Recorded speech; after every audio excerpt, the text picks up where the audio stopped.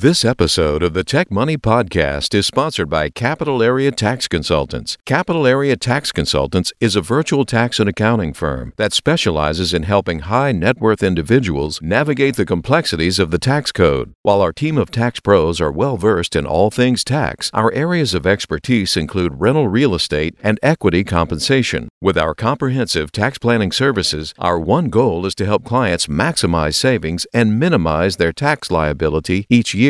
At Capital Area Tax Consultants, we believe in pricing transparency and flat fees. Before engaging with us, you'll receive an upfront quote in black and white with a description of any services to be performed. This way, there are no hidden surprises. So don't wait. Reach out to us today to experience a better approach to taxes at www.capgllc.com. Again, that web address is www.capgllc.com.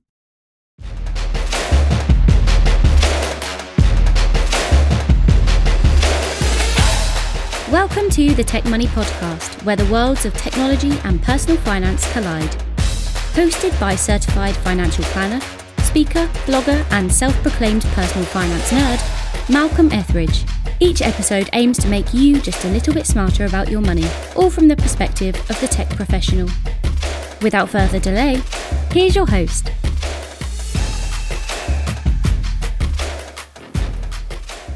Hey there, listeners. Malcolm here. And on today's show, we're talking about entrepreneurship. More specifically, we're talking about the need as a business owner to be keenly aware of your key performance indicators at any given moment, as well as how to use those figures to tell a compelling story to investors, employees, and other stakeholders. In the world of startups, a lot of emphasis gets placed on cap tables and who owns what. Potential clients want to see a fully diluted picture of equity ownership among you as a founder, any co-founders or partners, early investors, key employees, etc., before they'll seriously consider handing over a check to invest themselves. That's because a healthy cap table illustrates not only your business's potential for growth in the future, it also communicates to your investors just how solid your judgment is as a CEO. But if that's the case, then why do so many founders choose to put on blinders when it comes to the financials and simply say to themselves that one day they'll grow big enough to afford a CFO, and that's the moment when they'll dig in and start to focus more on it? One could argue that without focusing on the numbers, your company may not make it to that point. One could also argue that by ignoring important documents such as profit and loss statements and balance sheets, you may not even know what to look for in a potential CFO hire. And while I'm certainly passionate about the importance of building an appreciation for the numbers, regardless of whether you ever grow to love them or not, I am by no means the expert here. So I decided to call up someone who is. My guest, Jason Ray, is the founder and chief investment officer at Zenith Wealth Partners, an independent financial advisory firm with an approach rooted in education and collaboration focused on serving institutions and small businesses. Jason founded Zenith to deliver accessible, high-quality financial education and advice to institutions. His work is influenced by a passion for social justice and exposing wealth inequality wherever it exists. Jason serves on the boards of the Vetri Foundation and Cannon-Dow Elm Foundation. He holds a Bachelor's of Science degree in politics from Princeton University. And while at Princeton, Jason was actually an all-conference football player and league champion. So with that brief introduction, welcome Jason Ray to the Tech Money Podcast. Thanks, Malcolm. Great to be here. Yeah, man. And I appreciate you agreeing to come on and do this. And I breezed through your resume really quickly there in my intro. But what else should I have included? Big component for me, Malcolm, is, I'm the father of a 13-month-old baby girl. I'm a proud husband. And I also still enjoy playing a range of sports, including basketball, running track, riding my bike. And I live in Philadelphia. Oh, man. Well, I'm glad that you thought to get that little one in there. I always tell people, like, your kids may just happen to listen to this one day.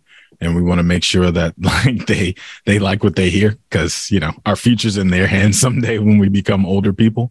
So I'm glad you managed to slip the little one in there as well as part of the conversation. But, because I know you personally, right, I know that one of the core tenets of the firm, if you will, is to do good work in the communities that are traditionally overlooked, both in your backyard of Philly, as you just mentioned, where you guys are based, but also across the country, right? And one of the criticisms, or maybe the better word here is like doubts, that I hear people shout out is that it's impossible to work in finance, work with lower income or, I don't know, economically disadvantaged people and earn a decent living at the same time.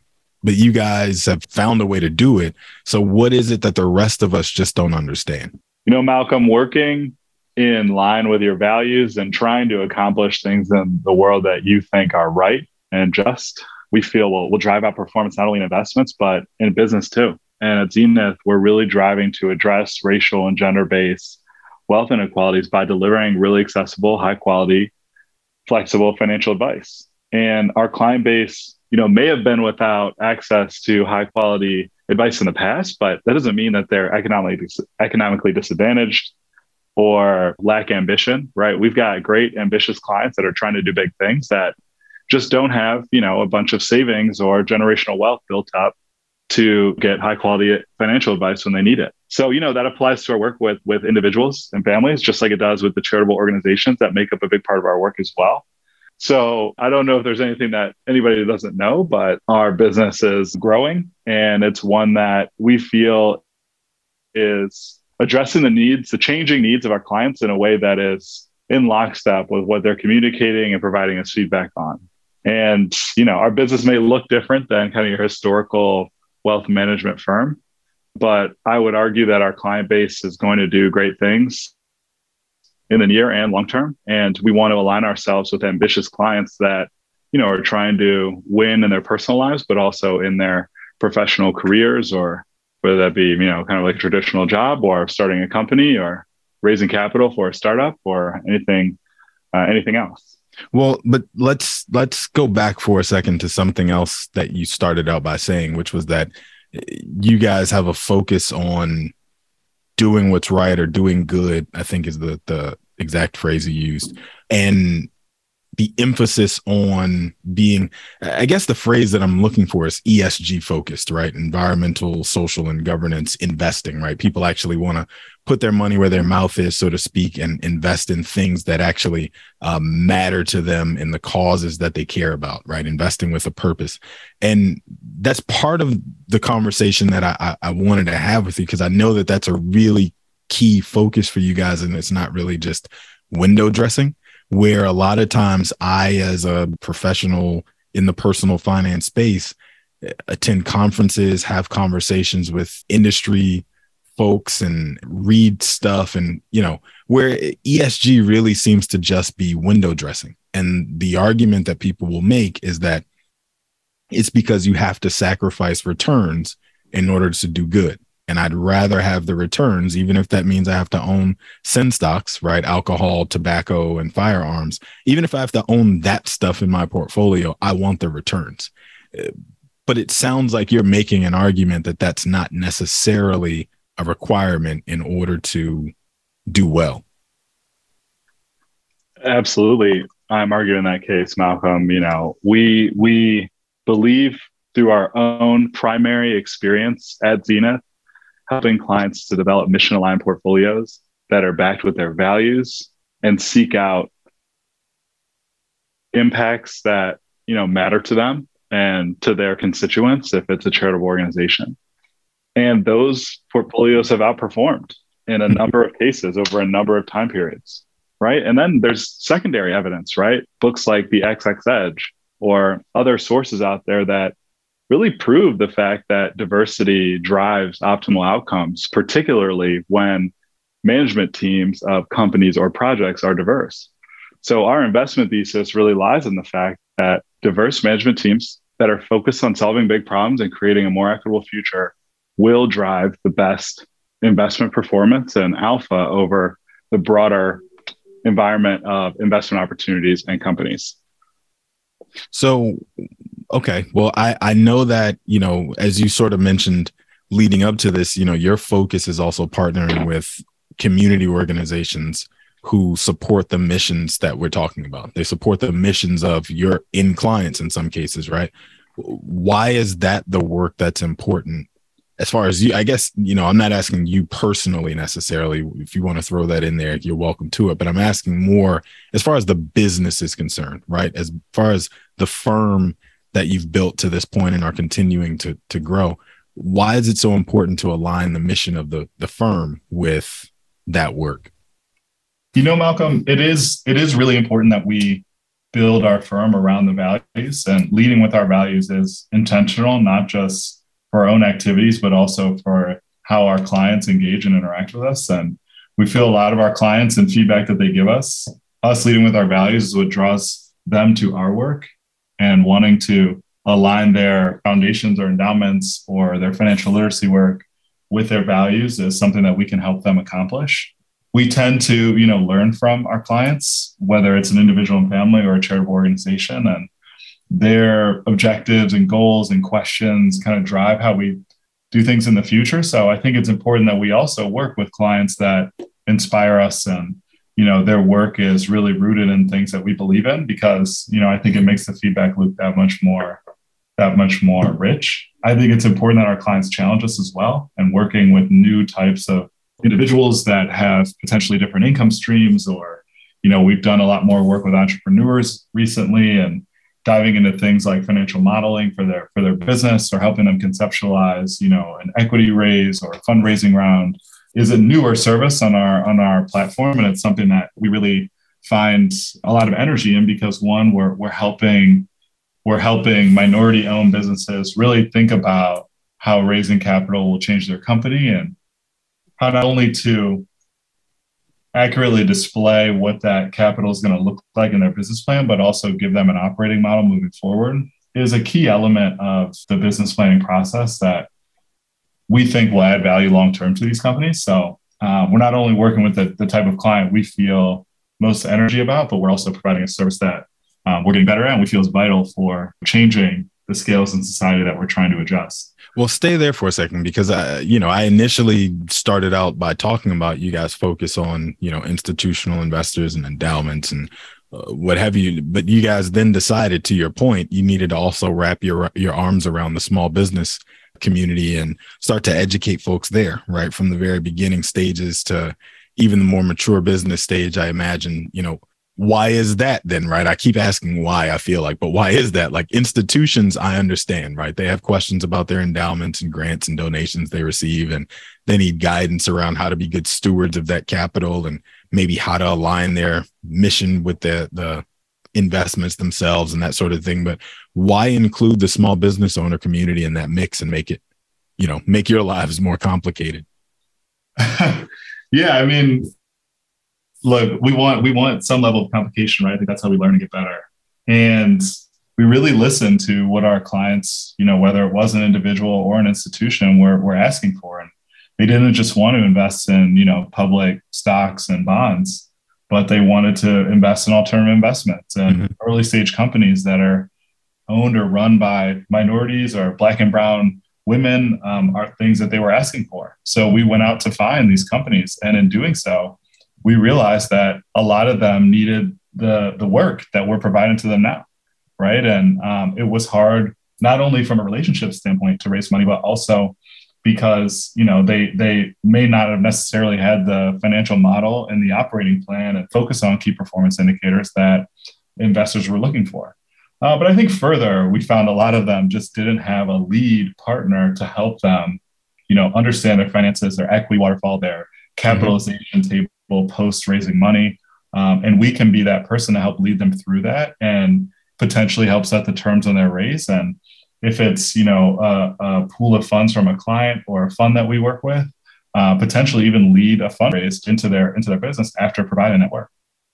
Well, so let's unpack that a little bit more, because you said a ton that I think is probably valuable, and I want to make sure that we don't just zoom past it and not give it its due. So you're talking on one hand about the need to, it sounds like, get yourself in gear from the very beginning stages, so that, as I mentioned in my intro, a potential investor would come along, look at your books, look at your cap table and say, I can see how this business is going to make money. One, I can also see how I fit in here. Two, and there's room for me to also have a bite at the apple or see X return on my investment down the road because of the way that this thing is structured and based on who owns what, right?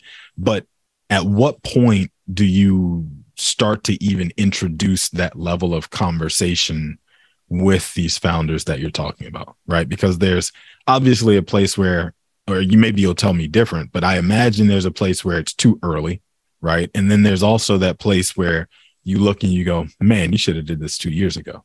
So like, where is the place where you start to recommend to folks that like they really start to think of themselves and their business in such a way that they get organized, get formalized, start to build out the cap table that you're talking about, those sorts of things that make them look and feel like a grown-up business, for lack of a better way to say it? Yeah, I think that's a great question. I think there's probably two components to that. One is just asking questions and being curious on our behalf, right? But two is, sharing representative work from other things we've done with other companies and founders. Yeah. The questions, though, I think are asking about how much they're going to raise and why and what they're going to do with the funds, and, really diving into the reason people say they want to raise money. I think just highlights if somebody's thought that far in advance or thought about it in a way that is relating to kind of the potential payout for them long term, or how many people they're going to be able to hire, or the change that they're trying to drive in society, like what the impact metrics will be based on, bringing on external partners. So, being curious is huge, right? Can you say a little more about that, though? Because we're talking about impact investing. We're talking about goals-based investing. We're talking about ESG. And so your answer might be a little bit different than traditionally what I hear from people. So I'm genuinely curious about this. When you ask that question to the founders that you're talking about, why do you even want to raise funds? What is the answer generally? I'm asking you to generalize here, but what answer do you typically get from these folks who are mission driven like you? It's a range of things, right? I think it's creating software. It's hiring more people on their team. Mm-hmm. It's expanding their product set or service offering. It's wanting to just have a partner that is more experienced in the space that gives them advice, not just a check, right? So it's a range of things. But to your point, I think when we deliberately ask about what impact are you trying to drive, or what are your impact metrics, those things tend to be, right, we're trying to address this about food insecurity, or there's a reason the founder has created the business, right? We want to create safer products for ethnic hair, right? Like these are not necessarily quantifiable future visions from these founders, but we're asking them how they plan to address them and measure them. And I don't think there's a perfect answer, right? But socializing it with the founder at an early stage really, I think, uncovers the reason that they're doing the business. And I also think it illustrates how their future customers and partners and supporters will align and value themselves with the company. So, when we ask why people are raising money, the traditional answers come out, encouraging them to think about what type of impact they want to drive, right? If they're hiring a bunch of people, how are they going to promote staff diversity, right? And like make sure they have a diverse set of teammates or suppliers, making sure if they're manufacturing clothes, for example, making sure they're doing that in ethical fashion. All those things are questions that we'll ask and try to formalize the process of what delivering and driving on an impact really means. Hey there, listeners. It's Eric with an A, and I'm interrupting the show for just a moment to tell you about our newest offering, the Tech Money Guide to Restricted Stock Units. This guide was developed to teach those who are paid in RSUs to develop a plan for how and when to convert those shares into actual dollars, as well as how to incorporate them into your overall personal financial plan. You may have already heard episode 50 where Malcolm described the guide in detail, as well as his own philosophy and rules of thumb when it comes to managing this valuable form of equity compensation. If you haven't, no problem. We would still encourage you to head on over to tech-money.com and download a free copy of the guide today. There's also a link to it in the show notes of this episode.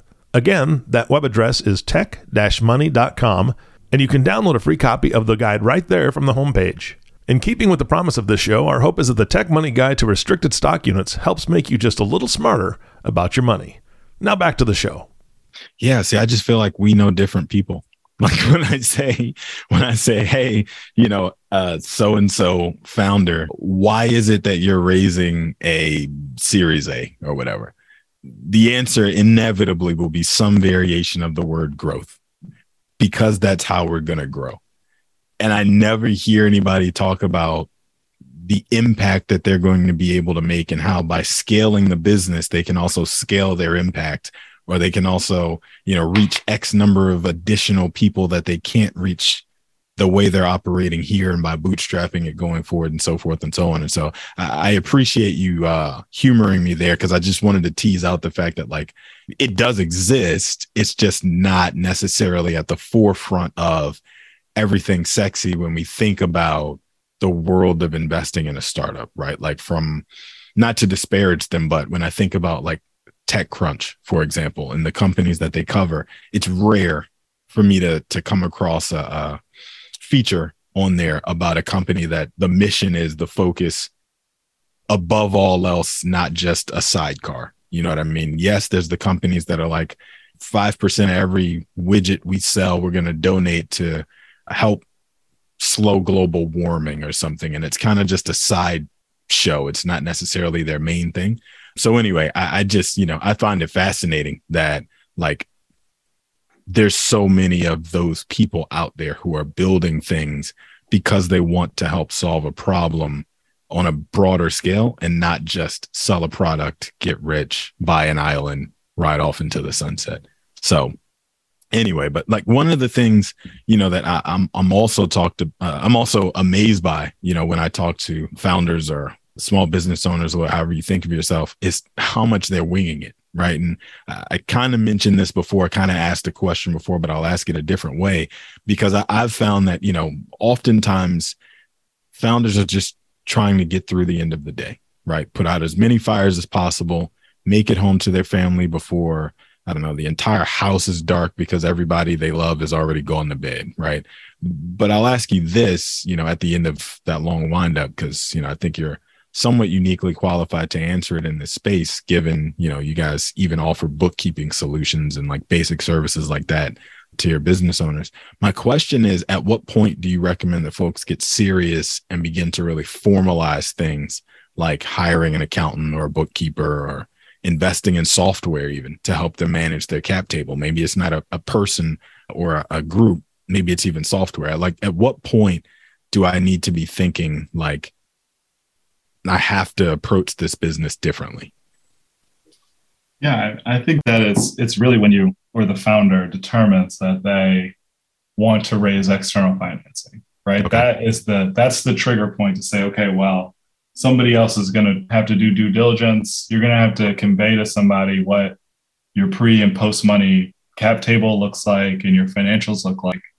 So let's get that work started now, right? And to the point about people are trying to raise money to grow. I would argue, and maybe this is like, maybe I could be biased here, but if a company is not growing, then it probably shouldn't raise money, because then it won't be able to pay its investors back long term. So, I think that's part of it. And, when people tell us like, well, I want to raise money and we don't have a growth plan, Malcolm, to that point, or there's not historicals that would suggest that the company is on its way to be able to raise money and pay everybody back long term, and the founders make money and they generate all the things that are good in the world that they want to generate.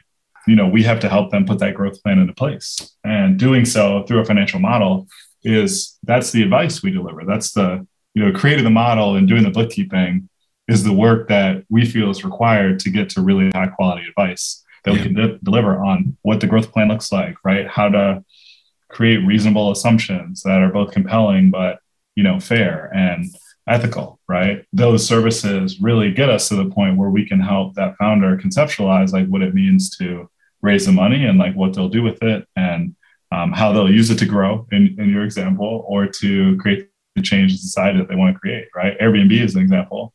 They want to create a world where anyone can belong anywhere. They have their core business, obviously, but then they also house homeless folks during COVID. Like that's, that's kind of, it seems like it's core to their operations, and that's probably not measurable. It's certainly measurable in financials, but it's measurable in a different way of like success on housing homeless folks and really going forward on that mission that I stated a little bit earlier. So those metrics are things that we can help hash out during the financial modeling process to say, if you hire all these people and this is the financial projections, how many people will you be able to serve, right? What will they look like? What will the impact be? I think it's easier conceptualize once you build that model around it. It's funny that you mention the point where you go to raise outside capital being the point when you really need to do your homework and start to formalize things, because I always kind of chuckle internally whenever I talk to somebody who they're looking to borrow money or raise money from somewhere and they immediately begin talking about what they're not going to do for that money.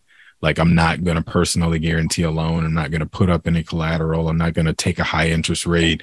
I'm not going to give up too much equity, whatever it is. And then you ask them about, like, I don't know, their like DUN score or their business's credit score, and they don't have one, right? And I'm like, well, you know, you're paying something, right? One way or another, as an unproven entity, you know, you're going to have to pay something. But like, again, asking you to paint with a broad brush here, but like, you've been in these conversations far more than I have and rolled up your sleeves to really get people to a place. And I assume away from some of this pattern of thinking. Like, why do you think that is, that people come in with that attitude? Is it not enough education out there about what's realistic or something else? You know, I think people always, you know, they want to get the best terms for themselves, right? And if you haven't done it before, it's hard to conceptualize what you'll need to give up to do it in the future, right? But I think the more you raise money and the more you go through loan applications or whatever it may be, you kind of get a sense of the things you'll have to give up to get the money now. But if you haven't done it before, to the point about, you know, I don't know if it's educational, I think it's just experiential, right? Okay. If you haven't done it before, it's hard to really imagine how people are going to negotiate or what the market, you know, will kind of dictate as like the terms of your round. Because one, I think it changes, right? As the market environment changes. Think about how startups were raising money a year ago versus today. And two, you know, I think the types of capital change, right? People investing in preferred securities versus convertible notes. Now people have safe notes. You know, I think things also change from a term standpoint, and it's difficult to really pinpoint and build a, you know, succinct framework around what people will need to give up. But I think, to your point, when people are at the super early stage and they don't really have any operating history, I think it's important to understand that you're probably going to have to give up a lot, right? Yeah. And that's a conversation where, you know, I think we'll want to encourage and say, sure, we can model out what this will look like now, but it's not going to be that attractive. How can you maybe operate the business for a year and create some goals based on this model to hit? So in a year, you can raise money at better terms, potentially. So that's a conversation I think it's important to have. You know, I think those are sobering sometimes for a founder, right? For sure. But it's on us to kind of give our best advice and not sugarcoat stuff. We've had some tough conversations on valuations too, right? As companies go to raise and they have specific terms in mind. You know, sometimes that being realistic with optimistic founders, you know, just like me, I understand the struggle there, but sometimes being, you know, honest with founders about evaluation or how much money they may be able to raise is a tough, sobering conversation as well. But that's another reason we provide the services. We got to be real with people. We can't sugarcoat stuff and make them believe things that can be true that we don't believe can be true. But well, let's dig in a little bit more there, like before moving away from that point, because you've mentioned this idea of, you know, not idea, you've mentioned financial modeling a few times and financial forecasting a few times. And I started off talking about cap tables and actually monitoring, you know, cash flow statement and so forth and so on. But like, let's tease that out a little bit more. And can you say a little bit more about what goes into good financial modeling and forecasting, right? I imagine there's some level of, I need to know what my top line revenue is going to look like this year, next year, the year after. But what about those gears that you turn underneath the surface that are going to help drive top line revenue in one direction or another? Or those key performance indicators that are going to actually help move the needle in one direction or another? Like, what are you actually modeling out with folks that doesn't overwhelm them or go over their heads, you know, this early on in the game? Sure. That's a great question. You know, to the point about going too deep or over their head, keeping it simple is really important in this process.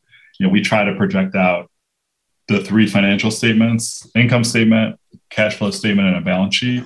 Mm-hmm. And we use specific assumptions and toggles for the business to help project that out. Some of those toggles include, what are their revenue streams, right? How many units per stream will they sell? What's the pricing per unit? What's the monthly growth rate on that pricing? When are they going to have the first month in sales for that revenue stream? right? And then we look at, so that's the top line, right? What are the components of their income? And then we're looking at cost of goods sold and other expenses, right? What does it cost them to sell their product? And also, what are some of the ancillary operating expenses that go with operating the business, like marketing or legal and professional services, right?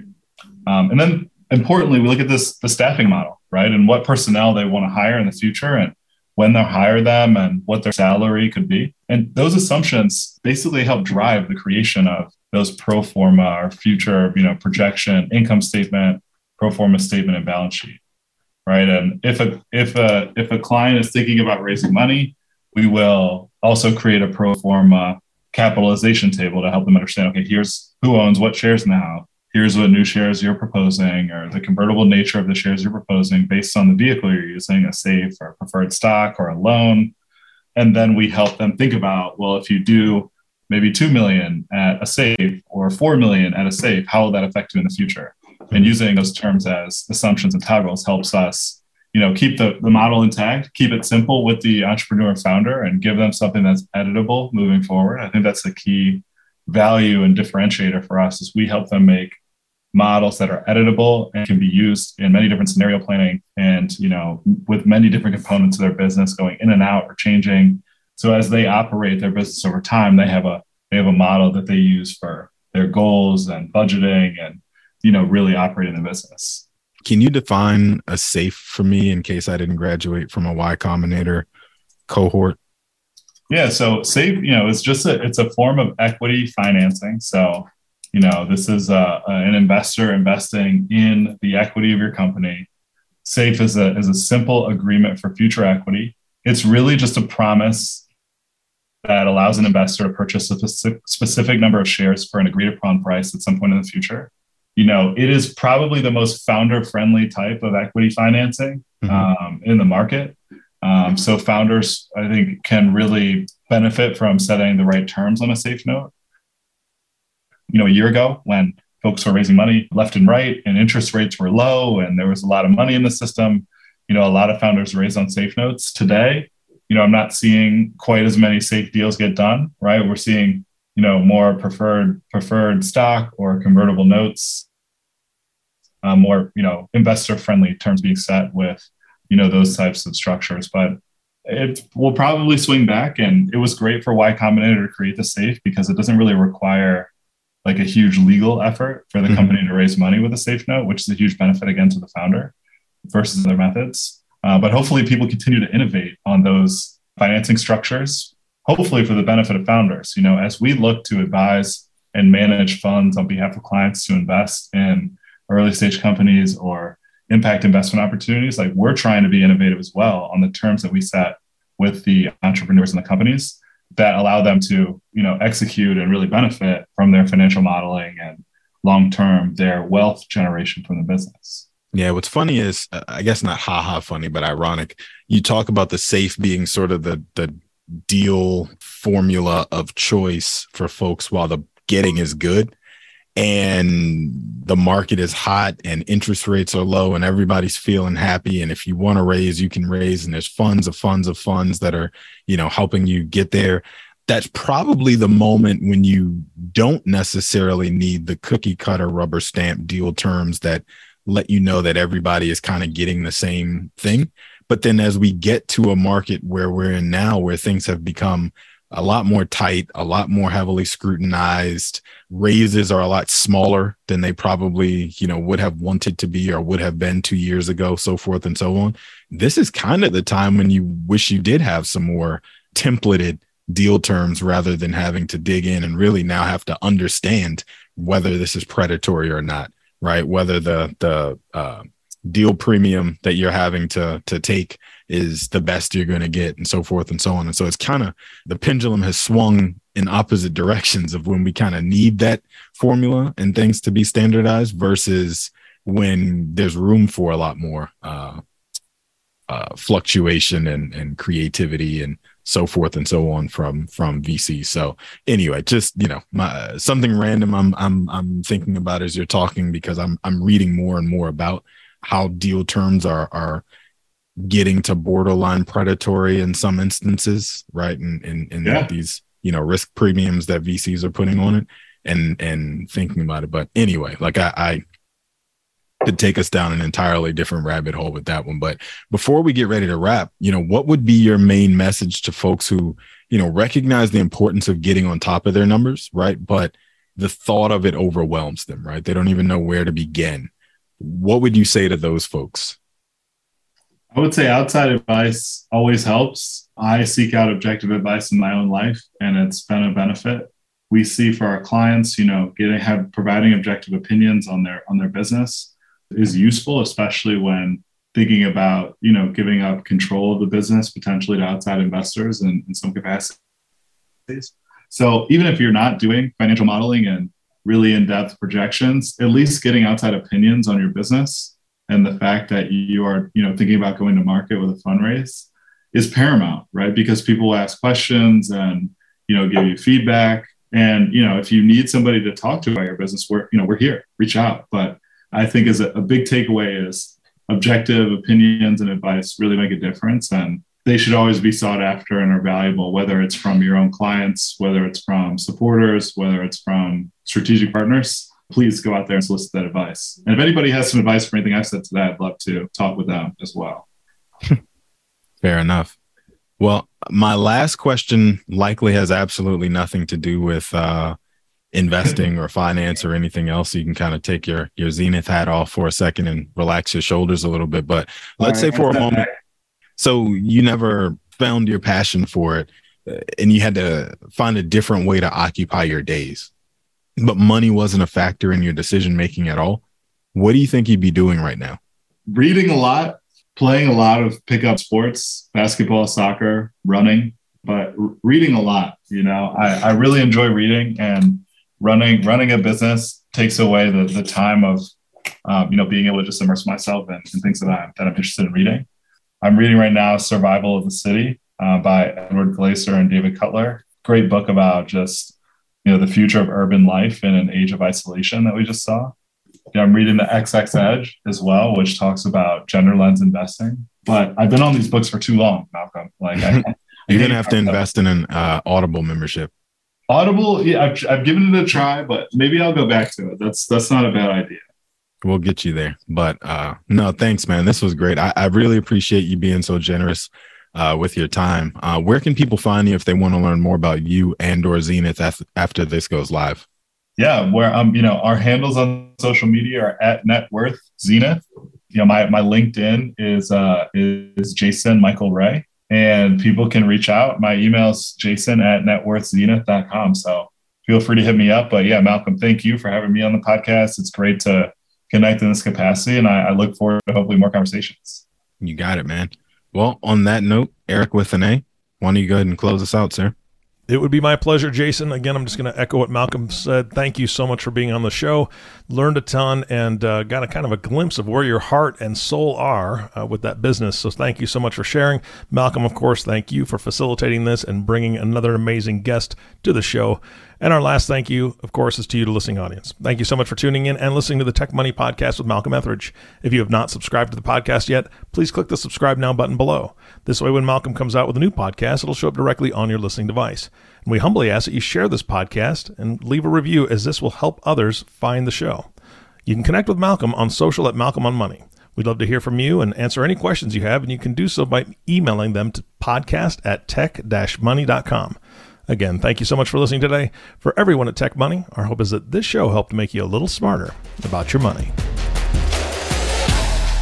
This has been the Tech Money Podcast. For more information on today's topic, to review the show notes, or to catch up on past episodes, be sure to check out malcolmetheridge.com/podcast.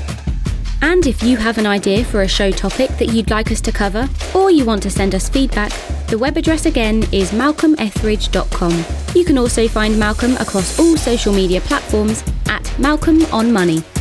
This episode was written and created by Malcolm Etheridge, with the production, the editing and sound controls powered by Proudmouth.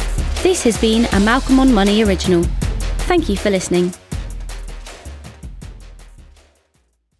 The information shared in this recording and by its guests represents the views and opinions of the guests and does not represent the views or opinions of the host. This content has been made available for informational and educational purposes only. This content is not, nor is it intended to be a substitute for professional financial advice. It is always recommended that you seek the advice of your financial advisor or other qualified financial service provider with any questions you may have regarding your personal financial situation.